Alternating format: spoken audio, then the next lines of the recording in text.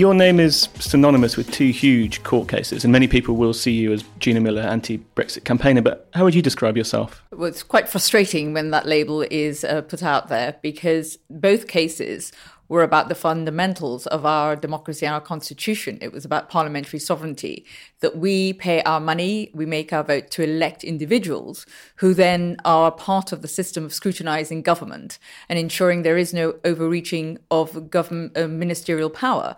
And that's exactly what the two cases were defending. So the parliamentary sovereignty slogans that were being said throughout the referendum and then after the referendum were exactly what I was defending. So it's much more important than Brexit, in my view, and it was simply about giving Parliament its voice. Going back to your first case, the one on Article 50, which you said was to maintain the principle that Parliament was sovereign, was the court the right place to resolve that, do you think? Yes, because if you look at Article 50, it says quite clearly that a member state can leave along the lines of its constitutional requirements. And our constitutional requirements is that if people's rights are going to change, which it would have done has done with triggering Article 50, that needed to involve our Parliament and could not be under the royal prerogative. So it was a fundamental rewriting, or would have been a fundamental rewriting and new precedent set for how royal prerogative could be used on the domestic plane. So it was very much the case that it had to be tested in the courts to see if it was legal. Because if it hadn't been, and the Prime Minister May had triggered Article 50 using the royal prerogative, it could have been a scenario further down the line where we as a nation could have been sued by the EU for not following Article 50. I mean, and you were also keen to make sure that Parliament had a bigger role throughout, which they did get, but do you think they used it well in the end?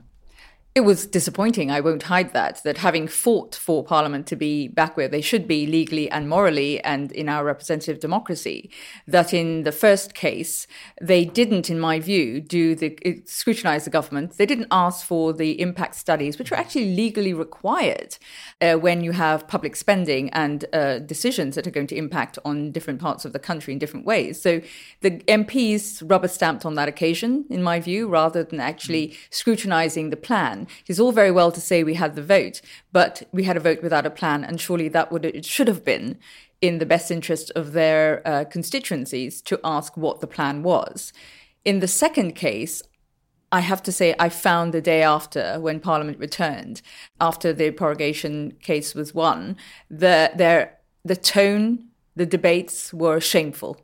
I know the rest of the world was looking at our Mother of Parliaments, and I felt that the MPs really, and all actually across the House, behaved disgracefully, but particularly the government, because what they did was then chose to rewrite the judgment in the case and actually not explain why it was such an important case. So I worry that their rewriting of the judgments in a political narrative will actually damage the independence of the courts and the judiciary, which are very important pillars of our democracy. The independence of the rule of law and the courts is fundamental to our democracy. And what is it that's particularly caught your attention or worried you about this government's agenda? There's a so-called page 48 in the manifesto that sets out its plans for the Constitution. I think both page 48 in the Constitution, in the manifesto, and what we've heard since post-election and in the last few weeks about this constitutional committee is very, very worrying, because I can't understand three things. One is this the right time with Brexit, the hardest part of Brexit negotiations yet to come, and the fact that you've got the law, the acquis coming back onto our books, our British law books, without any sort of understanding of how that will operate, and the constitutional, thirdly, issues down the road that could possibly result from Brexit in Northern Ireland and Scotland, why this is particularly the time to be considering these issues. I know some commentators are saying it's exactly the time, but I would argue that it needs time, commitment, resources to be able to come up with recommendations that are really robust. And to do a short, quick committee seems to me to be more about revenge than actually true reform.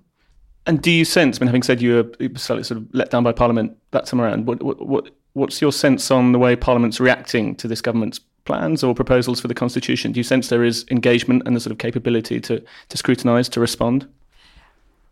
Yeah, good government takes good scrutiny. And at the moment, I have to say I'm in a sort of a mixed mind at the moment, because with an 80-seat majority, I worried where they had, in effect, signed a pledge that they would just be sort of more of nodding dogs than parliamentary scrutineers.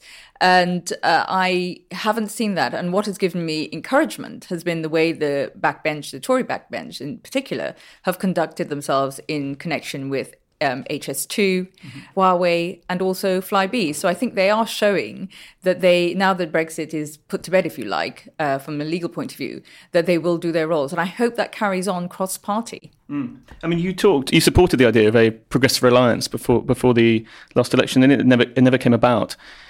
What's your view of how opposition parties actually sort of navigated the last few years, navigated Brexit and the challenges that came their way?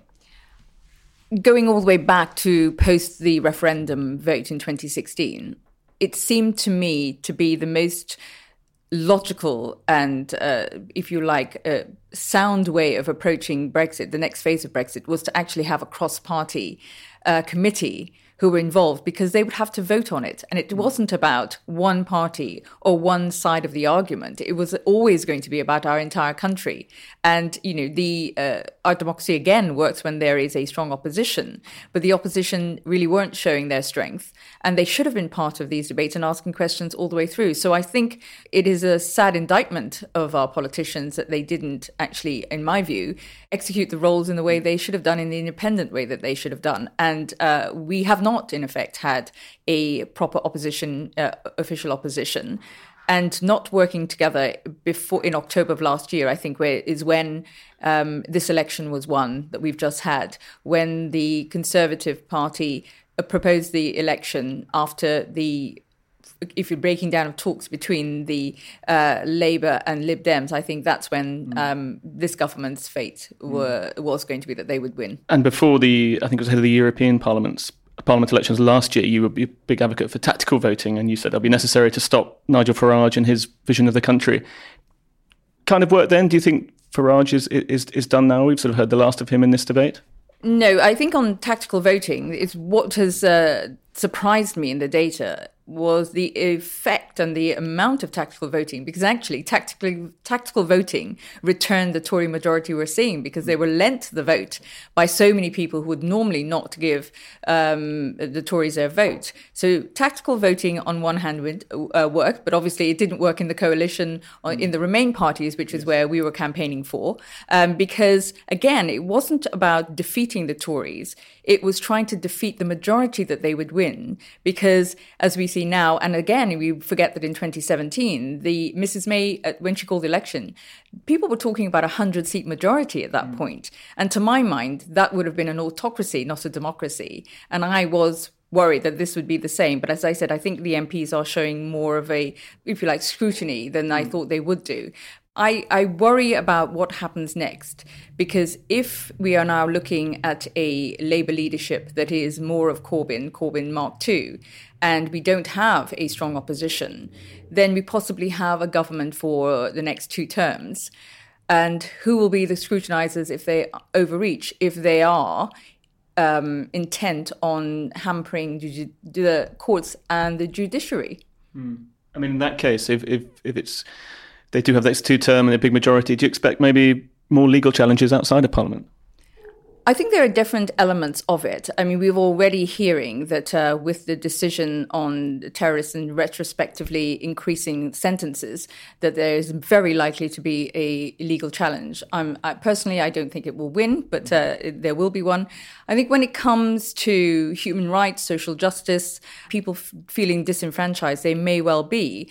But I hope we don't get to lots and lots of legal cases. I think we have to find a way of select committees working better and cross-party collaboration so that we don't have to resort to the courts. Going back to Brexit one more time, Tony Blair has said that it's no longer the time to put forward arguments for rejoining, and sort of remain and rejoin are now done.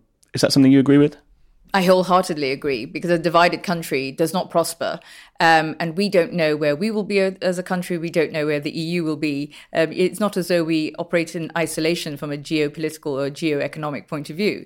But I would say let's give the government the space and time. When I say time, I mean up till the end of June, to see where their plan is and where they can get to with the EU on a negotiated deal. What I do worry more than rejoining at the moment, which I see as a danger in the headlights, if you like, is the prospect of no deal towards the end of the year and us coming yet again, which I don't like the term cliff edge because I think it would be it's a dangerous term. But we as a country with no deal working just on WTO, operating just on WTO terms, we would be the only country in the world who are only operating on WTO. It's a cold, hard place. So that, for me, is where we need to keep our eye on. What is it that they decide by June? Because we do not have an extension as an option, because the Withdrawal Act has made an extension illegal. So unless there's a political will to reverse that part or amend that part of the Act, which I really can't see happening, then we will be heading towards no deal. And what formal you're campaigning, or what platforms will you be using, both on no deal and the sort of wider constitutional issues we were discussing earlier? I would like to stay involved on the constitutional issue, especially on human rights and so access to justice and social justice, because I think that's about all of us. Strong civic voices as well as expert voices, I believe, are needed in that debate as we go forward. If this turns out to be a vengeful government, some of the language the government is using would not be out of place in Orban's government. You know, the idea of the attacking the judiciary is very worrying, and we should all be very alarmed about it.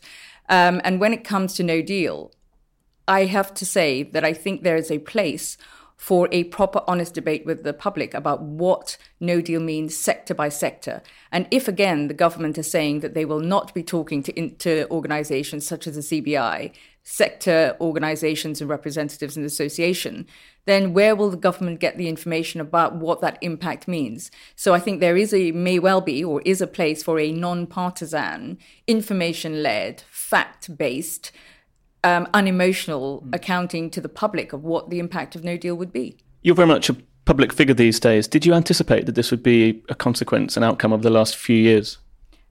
No, simply. I've been a campaigner for a long time. I'm well known in the charity sector, in the investment world, where I will go back to my campaigning, but not on from the, if you like, political stroke legal constitutional point of view, even though I've been very much keeping an eye on it for the last 10 years or so, because it has been worrying me, the erosion of parliamentary accountability. But I always anticipated, or I saw that it would be one case.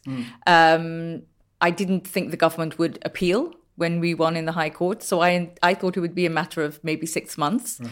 So never envisaged that there would be a second case and I would be still doing it 3 years on. And I have to say that the one that luckily we didn't have to go to court on is I also started a pre-action process with the government on the DUP payment, the £1 billion payment. Yeah. And luckily at the end of that summer, because it's been 3 summers of preparing for legal cases, in 2017, the government at the end of the summer did agree that there needed to be an act of parliament, which then subsequently it was in the supplies and estimate bill in the following March, because they were going to make the first payment to the DUP in the October.